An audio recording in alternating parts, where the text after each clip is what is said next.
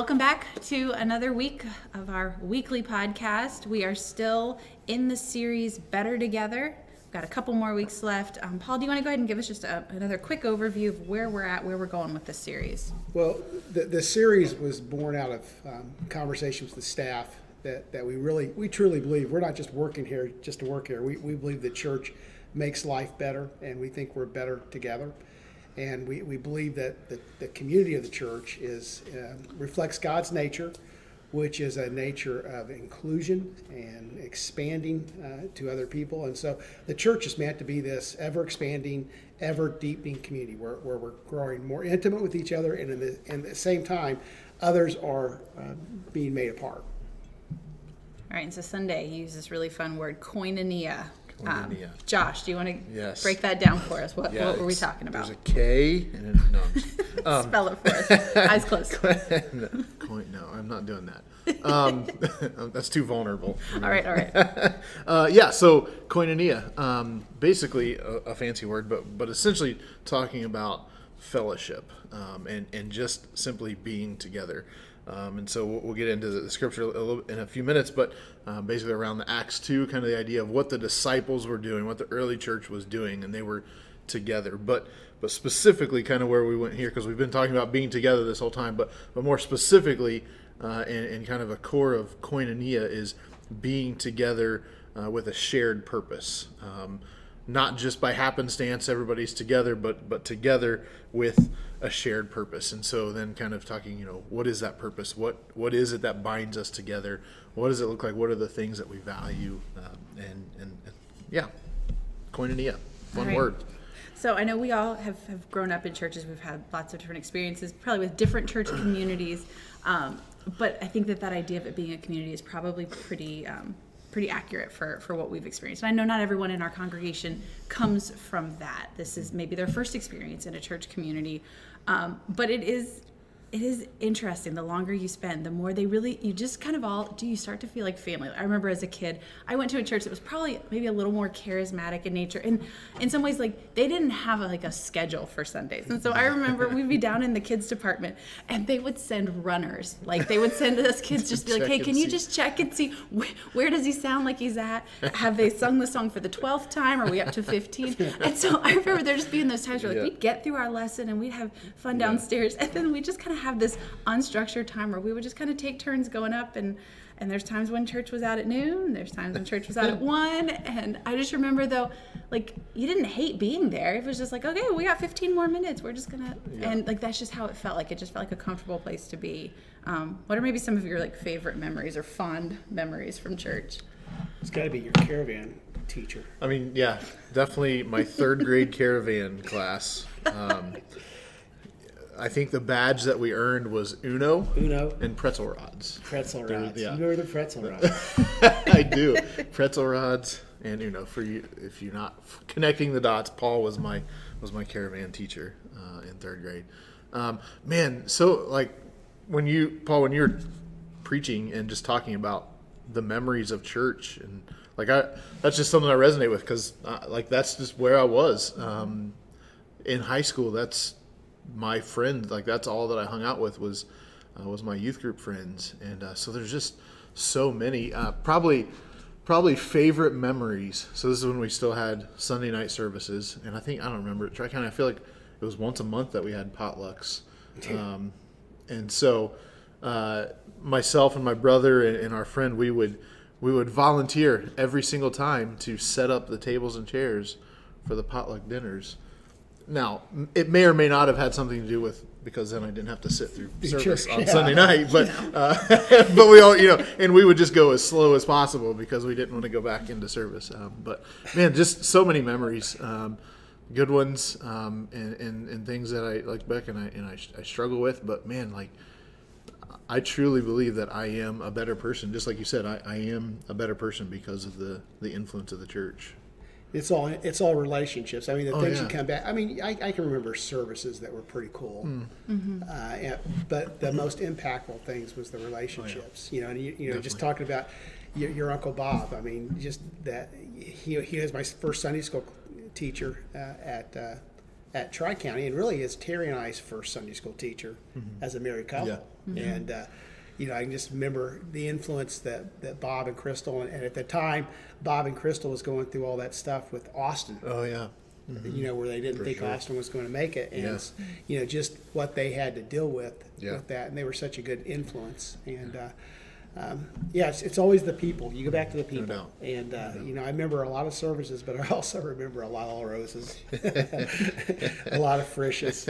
It was like me and our youth group friends. Like it was literally every Sunday night and Wednesday night that we went to Frisch's afterwards. Yeah. And now I'm like, where did I get all that money to do that?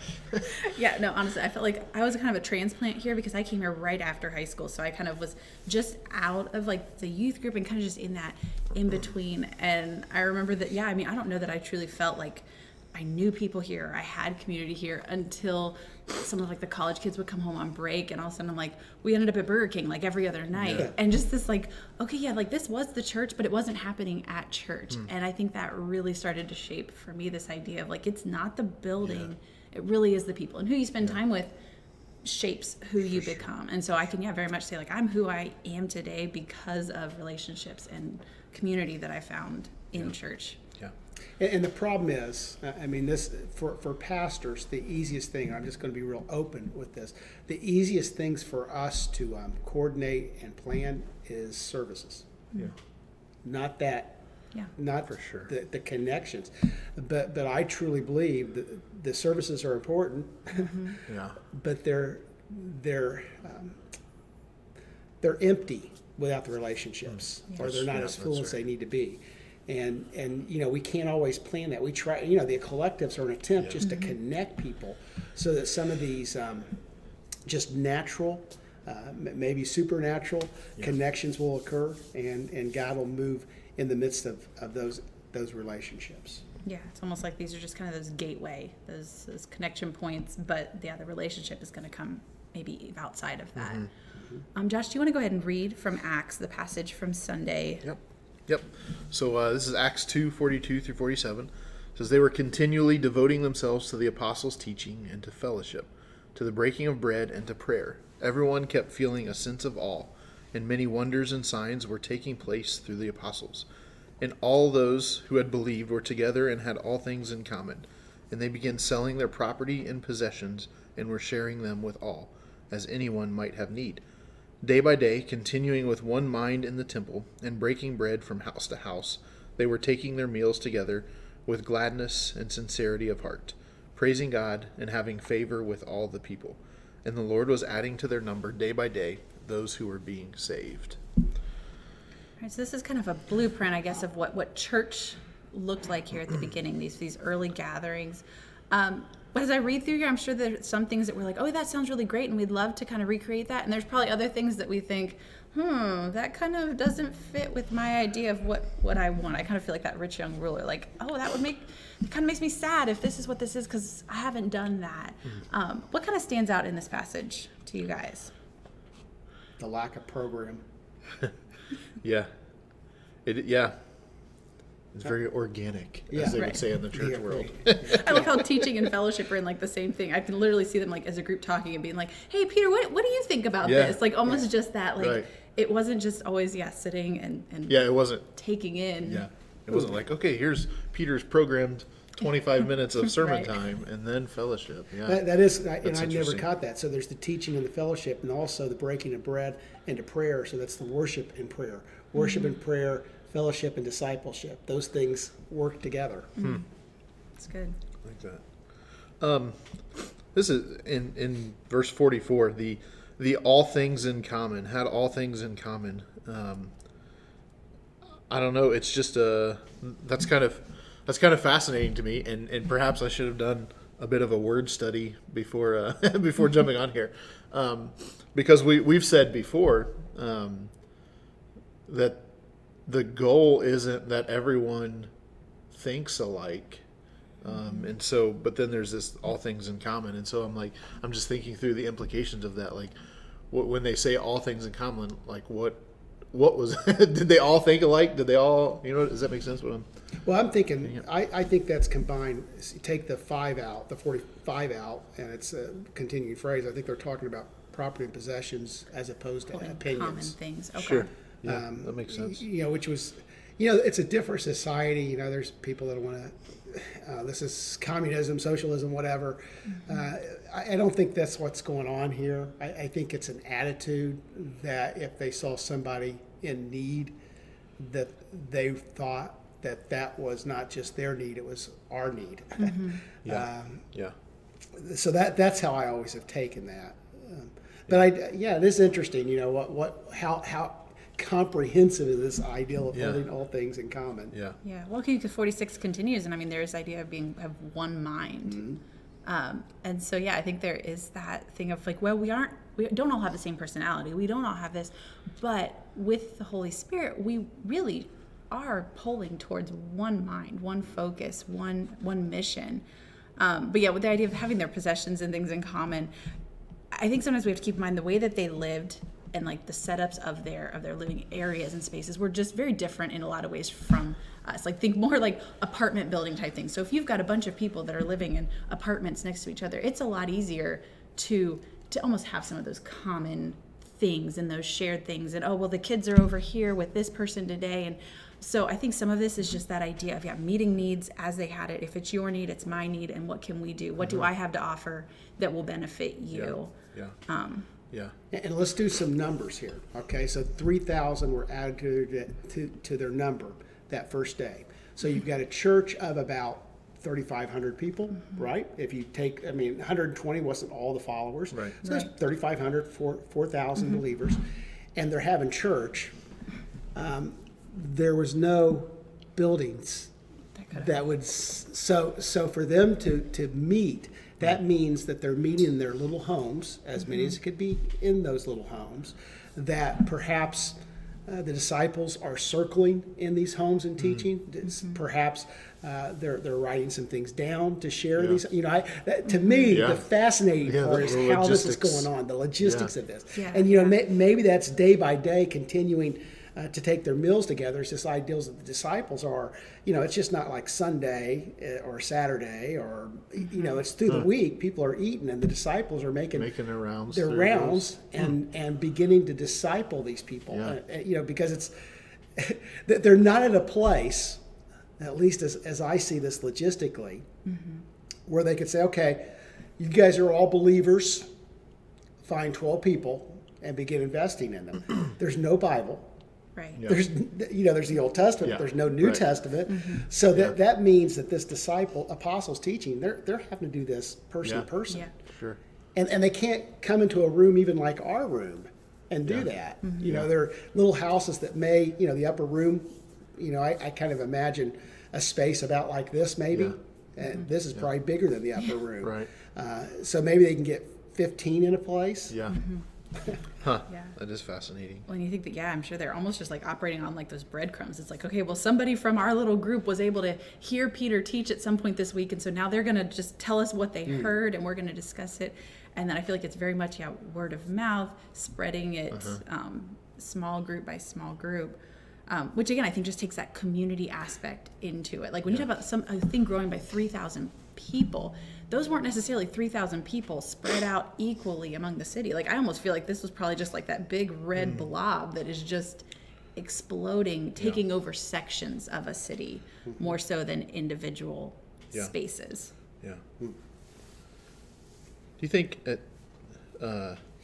times we go to so we're okay, we're not going to go to this extreme because cultures and contexts were different. Do you think sometimes we take the opposite approach where we're this is so counter to our American culture that we just completely ignore it all? Do you think that's a temptation for us? Oh, I think we definitely do that, and I think that the model of church now is not this. Yeah. The model of church is the Greek, lecture. Yeah. And people receive a lecture. Now there's some of that. You see Jesus teaching and preaching, and Peter preaches, and you see that. But almost always, even when Paul is spreading to Gentiles, it's not usually Paul preaches a sermon and asks for a response. Paul has a conversation, and the conversation draws the response. Right. And so, I'm not saying throw the baby out with the bathwater, that everything we do is wrong. But what I'm saying is that discipleship occurs best in conversation, and it's less effective in the midst of lecture. And the church relies more on lecture than conversation. Yeah. Which goes back to our whole thing, right? Like if your only context of the church is Sunday morning when you are being lectured to, then man, we're missing out on so much there. Like, Paul, you're good, but it's just not enough, Well, and people have different ideas of that. I can remember I was talking to a lady one time. I said, well, I really don't want to preach at people. And she doesn't know where I go, well, I like to get preached at. No, you don't. Nobody wants to get preached at. No. And most people don't.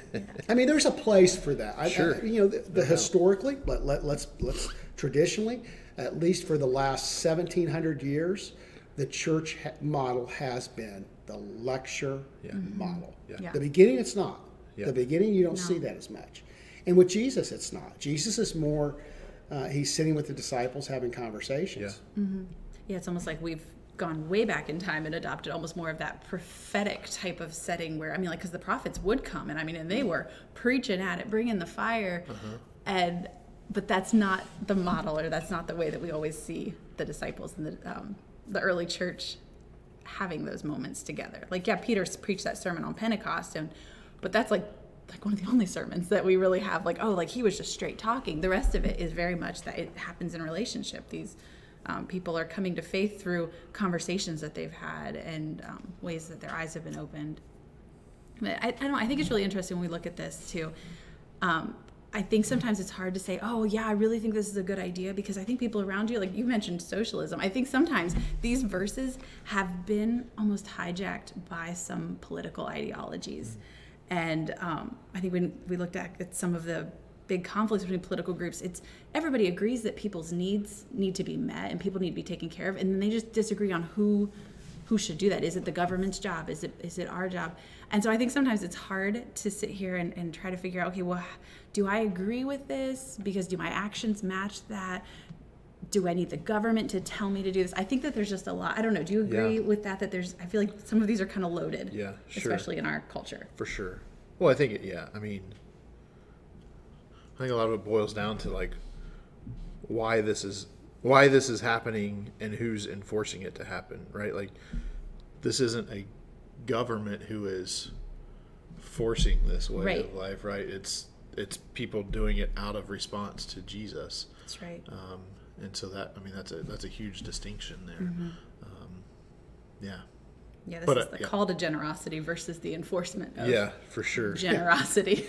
Be voluntold. Voluntold. Yeah, exactly. That's the worst, isn't it? Yeah. And I think that what you're getting to is koinonia. Yeah. None of this is programmed. It's this shared purpose that they have, that they understand that there's something deeper going on. And so I think that's what's driving all this. Yeah, for sure. I think back to Jesus' story, and I hope I don't butcher it. When he says, which of you, if you saw your son, needing something, would give him, a snake instead? Is it's something in there, this idea of, if you're really living in community with people and you see a need, how could you not respond to that? How would that not stir up that compassion?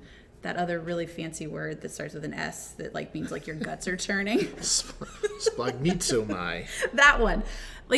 So I think there's a big part of that. If you really are living in this kind of an intense kind of community, day in, day out, you are seeing these people, you know their faces, you know their stories. Yeah.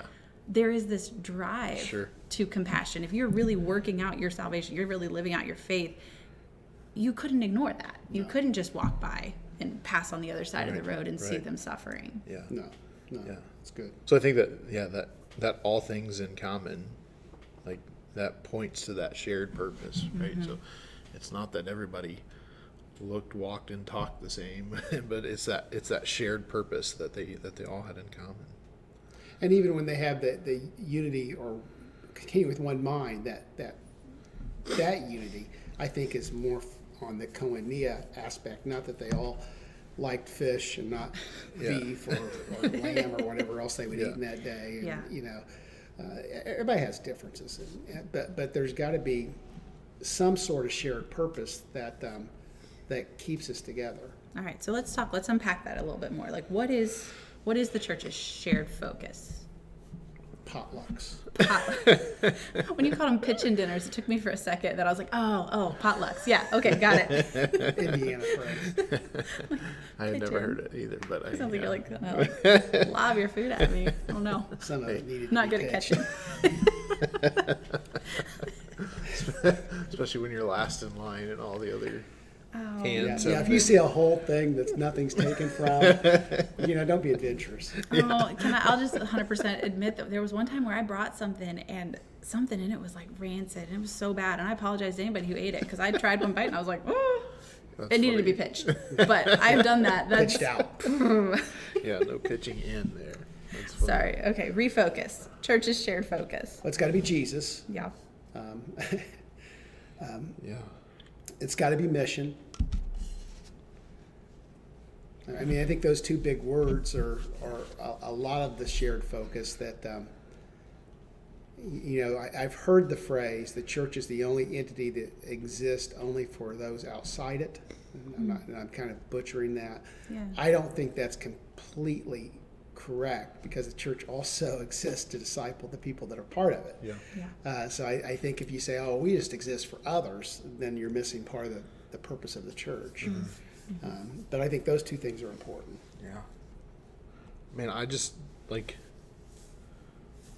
think it's as simple as the way that Jesus boils down all of the law when he says, love God, love others. Right? Like, I don't know. I'm thinking like, okay, how do we boil down shared purpose to its bare, like this and just this idea of love God, love others, seems to wrap all of it up together.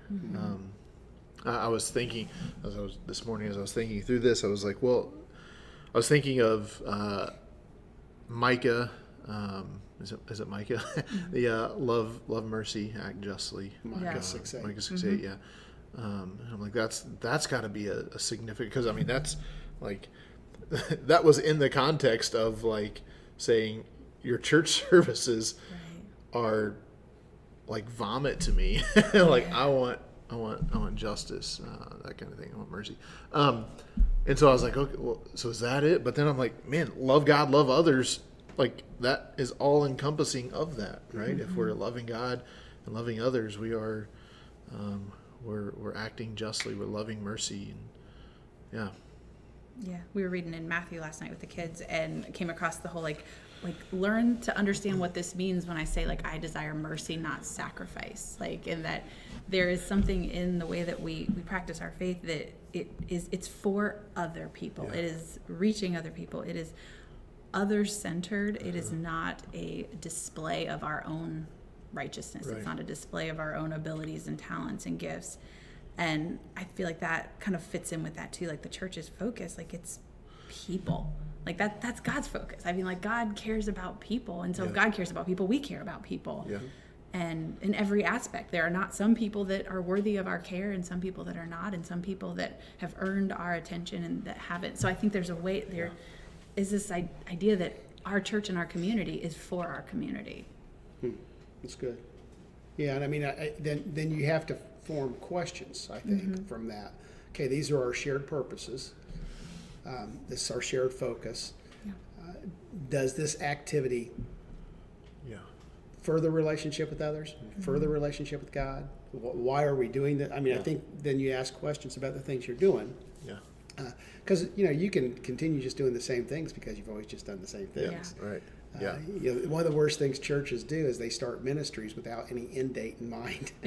Without the ideal that they'll end, and so 10 years down the road, you're still pulling that ministry down or that program down the road, and it's no longer serving its purpose. And and it's hard to be intentional and say, okay, well, this no longer helps us love God. Yeah. Yeah.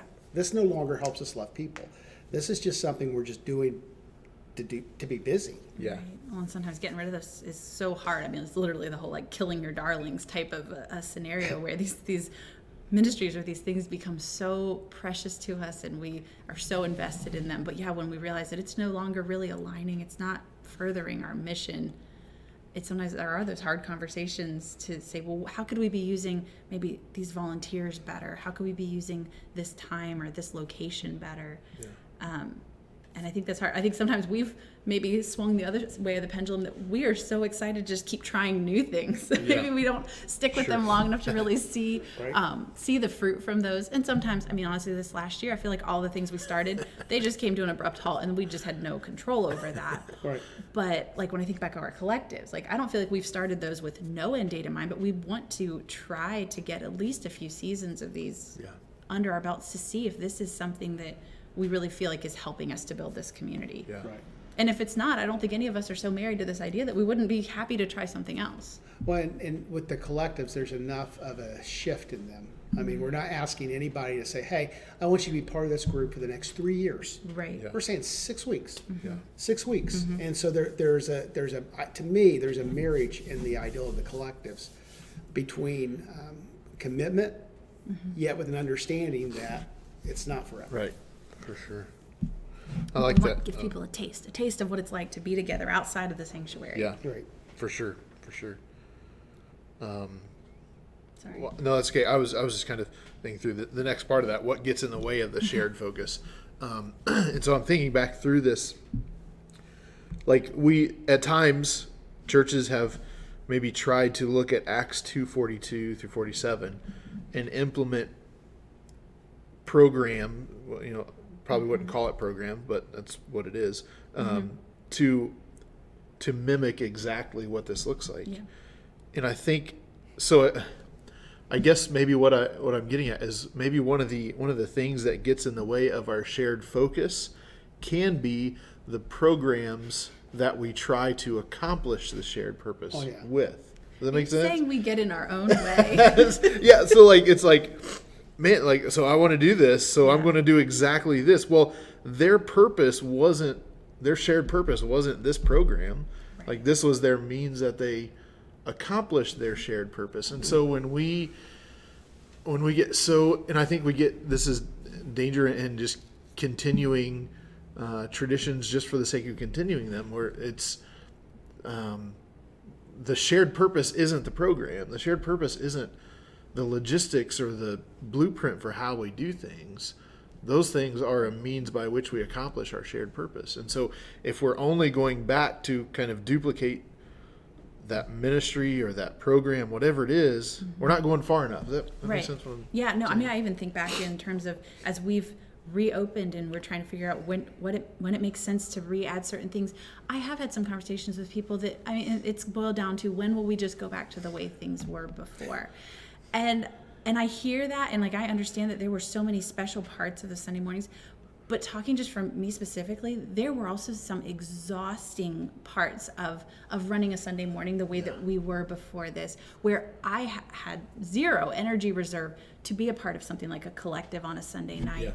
Yeah. And so I feel like sometimes there's the trade-off to say, okay, well, we still want to honor and have these particular parts, but can we revision this, reimagine it to something where, okay, we've got our Sunday morning, we have our gathering, we have our discipleship time with our kids, but then we also leave our volunteers and our people with enough energy left over to be a part of something else as well. That's good.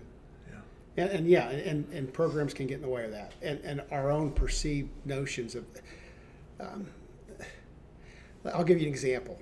Why do you read the Bible?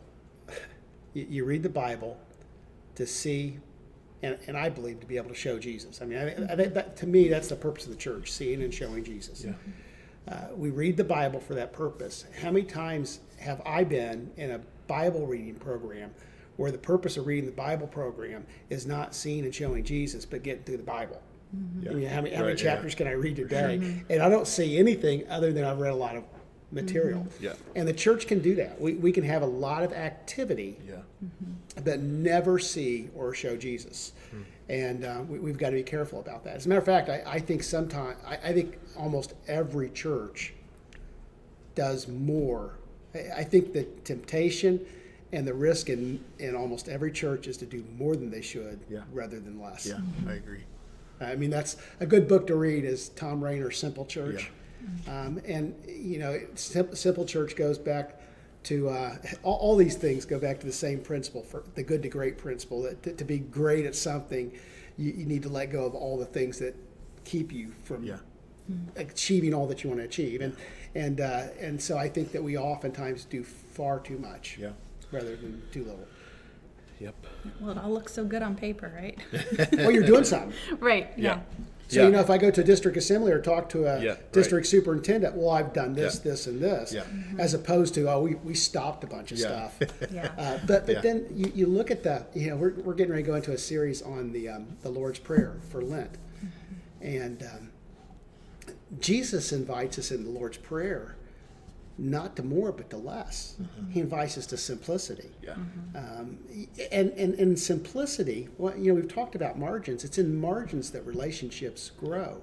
And so if we fill people's time with programs and activities, there's no space for relationship.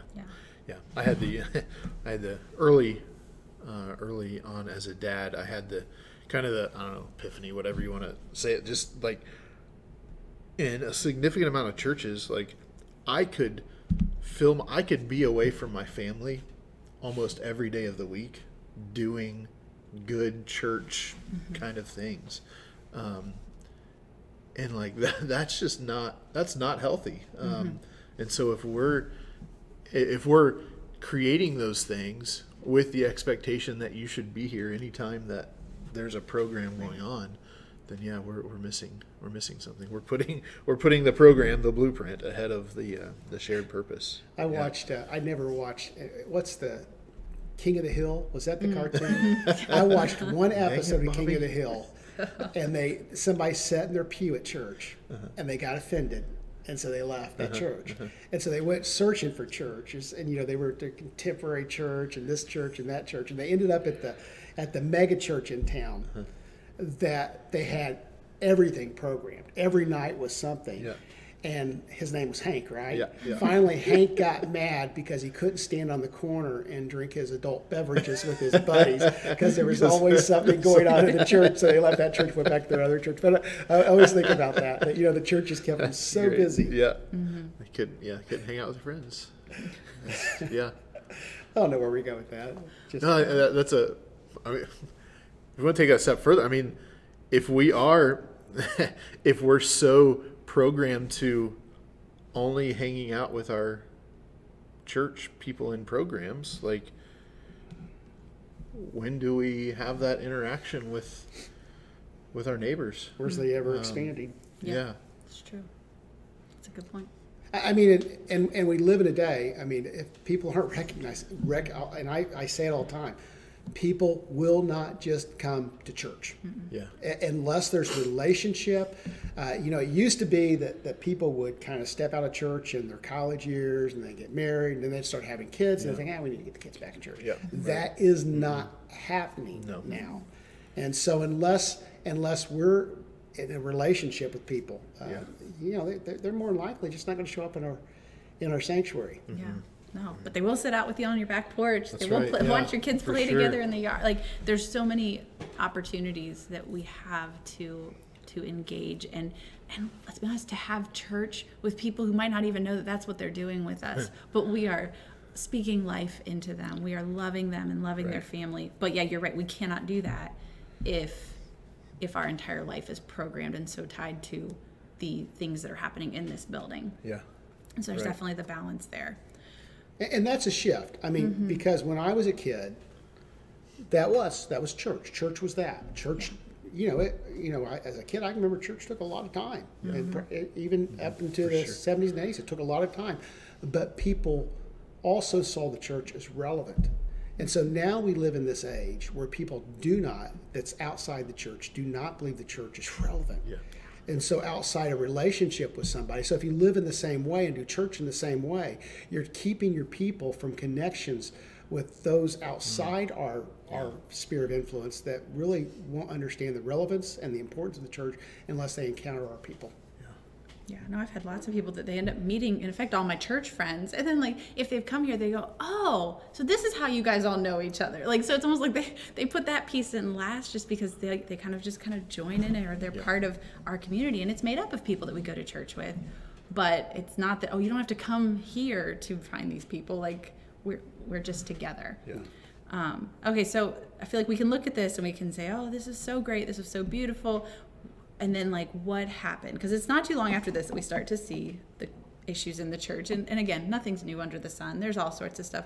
But, like, specifically, we've heard about Ananias and Sapphira, where they pretend like they're going to give all this money for the land, and then they really keep back some. Which, again, like we said, there was no mandate that you had to give your stuff.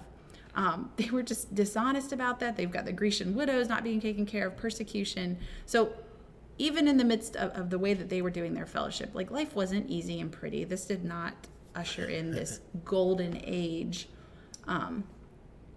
So I don't know, do you think it was easier or harder for them to keep this going as maybe the pressures were building up around them? I think as the pressure built, I think they were naturally doing the ever deepening. Yeah. And I think the community was becoming closed, at least close to the full gambit of the call of God. The call of God was to Gentiles and Samaria and to the ends of the earth, and they were becoming focused on that little Jewish Christian community. Yeah. And I think from that perspective, the shared focus became themselves until they started having the conflict. So conflict, difficulties can move us outside ourselves if we allow it to. Mm-hmm. Yeah, I agree. I think this season is probably then when we would see a lot more of, like, the Judaism kind of working its way and morphing itself into, like, them trying to do kind of both at the same time and saying that that's really what it looked like. Because, yeah, I agree. As you kind of focus inward, you're going to have less of those interactions with people outside of your group. And every interaction and it is in effect a risk. And I know that I'm sure there were plenty of them that were willing to take that risk. They saw somebody that needed the community that they could offer, needed Jesus. And at times, I'm sure that was to their peril. But I feel like there was probably that tension between, okay, we have to maintain this, we have to protect this, but also that there are still people that are lost and in need of this. That's good. I like what you just said there, Paul. I can't remember exactly how you said it, but basically in conflict we can, like, it kind of moves us forward. I'm just thinking, like, in Acts, there was a lot of conflict, and I appreciated that you kind of pointed out some of those in your sermon. That it wasn't all rainbows and butterflies and wrong decisions. For sure. And so, man, one of my favorite stories in all of Scripture is the progression of Peter through his very, the gospel is for this group of people, but then, like, as he grows, like, and there's conflict and, like, significant conflict, but that kind of propels him to this bigger and wider understanding of the gospel. And so, and Peter's so fascinating because he's the one that when Jesus is on the boat, he says, "Get away from me, I'm a sinner." Mm-hmm. In other words, even when he's pre-believer, he has this really restrictive view of who belongs. Yeah, sure. It doesn't include him. And then Jesus includes him, and he hangs on to that restrictive view of who belongs. That's interesting. Until God opens up his mind. Yeah. Oh, it's a fantastic story. There's lots of rabbit holes to go down there. But what I'm thinking, the question here was, is it easier or harder to maintain koinonia during hard times? How do we keep that focus? I'm just thinking of, like, in the midst of the past year, it's been a really difficult time, right? Things have been revealed, different viewpoints have been revealed, different values for different people have been revealed. And I'm wondering, maybe the challenge is, how can we redeem that? And when we are able to, I don't know, get through the differences, the different viewpoints, the different values, can that actually help us to kind of refocus to our actual shared purpose. And even as I say that, like, that sounds really idealistic, and I don't know how to get there, but I can't help but wonder, like, is this difficult times a way where we can kind of refocus on shared purpose? But man, I'm thinking through the practicality of this. Like, that requires such a significant amount of work to be able to kind of work through those other differences that we actually have in order to get. Do you have there. to work through all those differences? I don't think you have to, and I guess it depends on what we mean by work through. If we mean, do we have to end up with the same mind in all of them? Then no, I don't think so. Yeah. But we do have to work through, how do we focus on the shared purpose in spite of other differences? See, I think you get to the real definition of love when there's differences.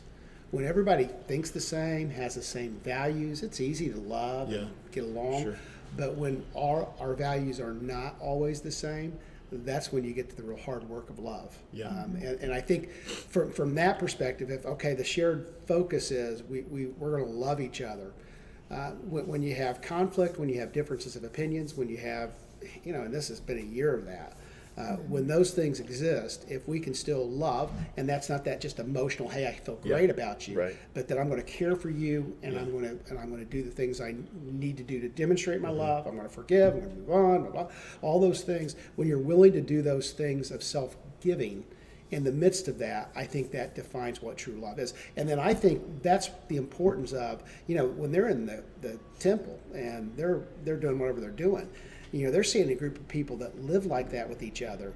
And in their community, they recognize, wait a minute, that guy's a tax collector, and that guy was a fisherman, and that one was a farmer, and that was a zealot, and that person was a Pharisee, and yet, they're loving each other. Yeah. Mm-hmm. And so I think there's some real significant things that can happen in the midst of that if we allow it to. Yeah. Mm-hmm.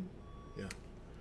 Did that make any sense? Yeah, for sure. And I think that kind of segues into this Sunday's sermon as well, kind of those differences and whatnot. So I think some of that also comes from the humility to recognize that the way that you see something or feel about something might not be the capital R right way. And I don't mean that like political right or left, but like I don't hold the corner on the right perspective, right way to approach this, the right way to see this. And because I think that when you do anything different, feels like an attack on what you hold to be correct. And so I think that there's a way to have one mind, have a shared purpose, but have different perspectives on how to accomplish that.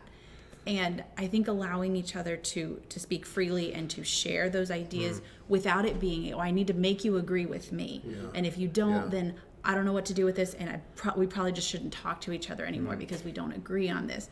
I think we need to learn to be more mature in our discussions, which truthfully is not something that I see that is often modeled for us. I mean, I can't think of the last time I saw a really valuable debate or exchange of ideas happening where both parties said this, we really want good for everybody. We just disagree on what that looks like or how to accomplish that.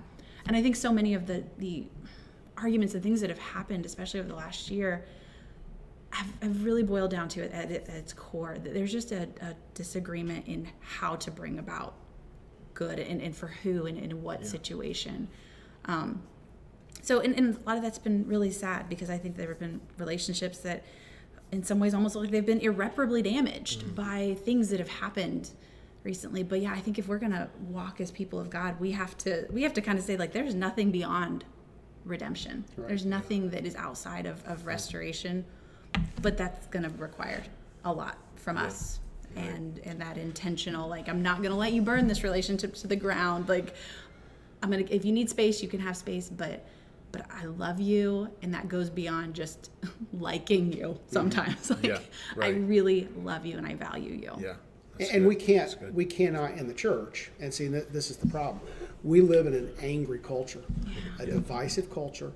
I personally, I believe social media is a blight. I do. I think it's a blight, and I think it's creating this atmosphere of anger and just saying mean, hurtful things. The church has to be above that. Yeah.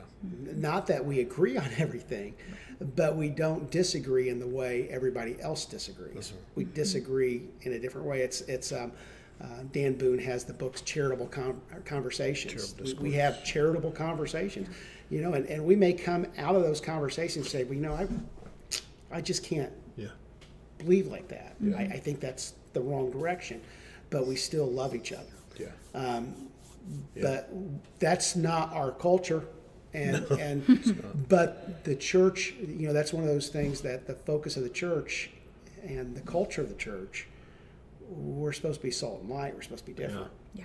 For sure. And unfortunately, too many churches just fall in the trap of, well, if you don't think like us, go somewhere else because they'll think like you somewhere else. And we don't do well with different viewpoints in our church. Yeah. That's good. And I don't know the answer to that. I don't know the work. but yeah, it's work, but I think in the end it's worth it. For sure. No, and realistically, I'm sure every one of us sitting at this table is working through the relationships and disagreements and things that have crept up. That we're very much walking through that too, and working towards health and healing, because that's what we're called to. Yeah, that's good. For sure. So it's kind of, I feel like we're probably getting to the end here, bringing this around to our kids and our teens. What do you think, like as far as in families, kids, is shared purpose easier or harder? You're thinking about your family. Well, that's a good question. Maybe as my kids are still quite young, maybe it's a little bit easier to have shared purpose because, you know, it's kind of we get to set the purpose. Chelsea and I get to set the purpose. There's not a whole lot of that critical independent thinking from my kids that are, you know, trying to figure out what their purpose is. And so, but I would imagine as I progress in this phase, that would be more difficult. But man, I just think of, because of that, like how significant our role is as parents, as a youth pastor, as a church, in just helping our kids and our teens figure out what that shared purpose is. Yeah. How do we model what that shared purpose is? Because like we've said, like the truth is there's not a whole lot of good models out there in how we do this. Even the church has not always been a great model in how we do this. And so I'm just thinking through the implications. And again, I have no idea what the answer is, but the implications are of, you know, setting that shared purpose. Man, I don't know. It's a tall order for sure. Yeah. So, Paul, you're very experienced on this. So if you could just give us the answer. I think you parented a lot longer than us. The question is probably a bad question. You know, the shared purpose, is not the point.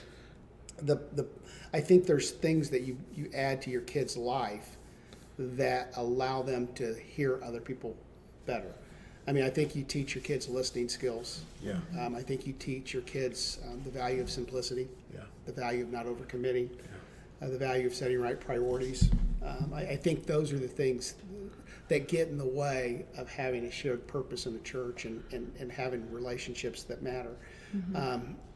You know, when mom and dad are so busy that they never spend any time together, that becomes the norm. You know, I think probably, just to be real vulnerable, probably we worked more than we should have. Mm-hmm. You know, but that's kind of how Terry and I are built. And I see with, you know, the boys that they kind of reject some of that. You know, but that's that generation too. It's not as driven as my generation was. Mm-hmm. Not that we didn't spend time with them, we did. Yeah. But I think you can model that stuff with the realization that what you model, they may reject it. That's true. That is true. Very true. Yeah, I think with our kids, I don't know. It's easy to right now, have like those family values, those things listed on the wall, these things like these are just ways that we live our lives. But there is that like unknown, and well, at what point do you like? These are Ryan and my ideas for our family values, but what point do our kids then adopt those as well, and like they work with us towards building that and keeping that focus? Yeah. That's good. I just wanted to. This is kind of off of that, but you kind of ended with this phrase, and it's in your initial notes. What if God's move was less dependent on our abilities and more dependent on our mutual connections to each other and God? And you kind of expanded that a little bit as you were preaching that. I don't know if you remember, but what if God's move was less dependent on you being a better preacher, on us singing better songs, on us having a better youth ministry, a kids ministry? What if God's move was less dependent on our abilities and more dependent on our mutual connections to each other and God, or our love for one another? And I thought that was an extremely profound thought that really has the potential to kind of propel us forward to what we want to accomplish. So anyway, I think there's truth in it. I didn't just preach that. I believe, you mean what you say? I think that there's salvations. I mean, just to use that word that's there. Yeah. People were being saved. Yeah. And I truly believe that most of us, I'm gonna make it to heaven. I think you say, I feel like I'm gonna make it. Not really worried there. But it's not about me making it. It's about the ones I love making it, and the people that God loves making it. Yeah. And so sometimes we make these commitments not because all of a sudden I'm going to end up, failing to make the cut. Yeah. But we make these commitments because we value people like God values people, and we see the great purpose and the great meaning of the church, and how the church lived with that shared purpose can really reach a lot of people. Yeah. And we also want to invite them into what God's doing here and now, right? Like not just I'm going to make it to heaven, and I want you to as well. It's like I'm actively participating in the kingdom of God here, and I want you to be a part of that. Yeah. I feel like when we gather, and oftentimes I feel like we're getting challenged and encouraged to continue to live out our faith, and like the whole idea of like spurring one another on to good deeds. Like sometimes this is just kind of like that refueling station to give you that extra push you need as you go back out into the people and the community that you encounter throughout the week. Yeah, it's good. Good. All right, all hearts cleared? Yes. Clear. All right, I'll go ahead and pray for us. Right. Lord, thank you so much for today, for this chance to just look at what the church looked like at the beginning, Lord, and to just discuss what parts of that we can implement, we can be fostering in our current community. Lord, I pray that you would give us eyes to see the needs around us. Lord, spur us on towards meeting those needs as part of this community. Lord, if we are feeling like we are struggling to find our place to connect, Lord, I pray that you would draw us together, make those connections happen, Lord, so that we can all experience the joy that is really part of being in this growing community that is also forming these deep connections. Lord, I pray that our conversations will just be the starting point to other conversations, Lord, that will continue to grow throughout our church as to how do we really meet the needs of our community for these types of relationships. We love you in Jesus' name. Amen. Amen. God bless. See you.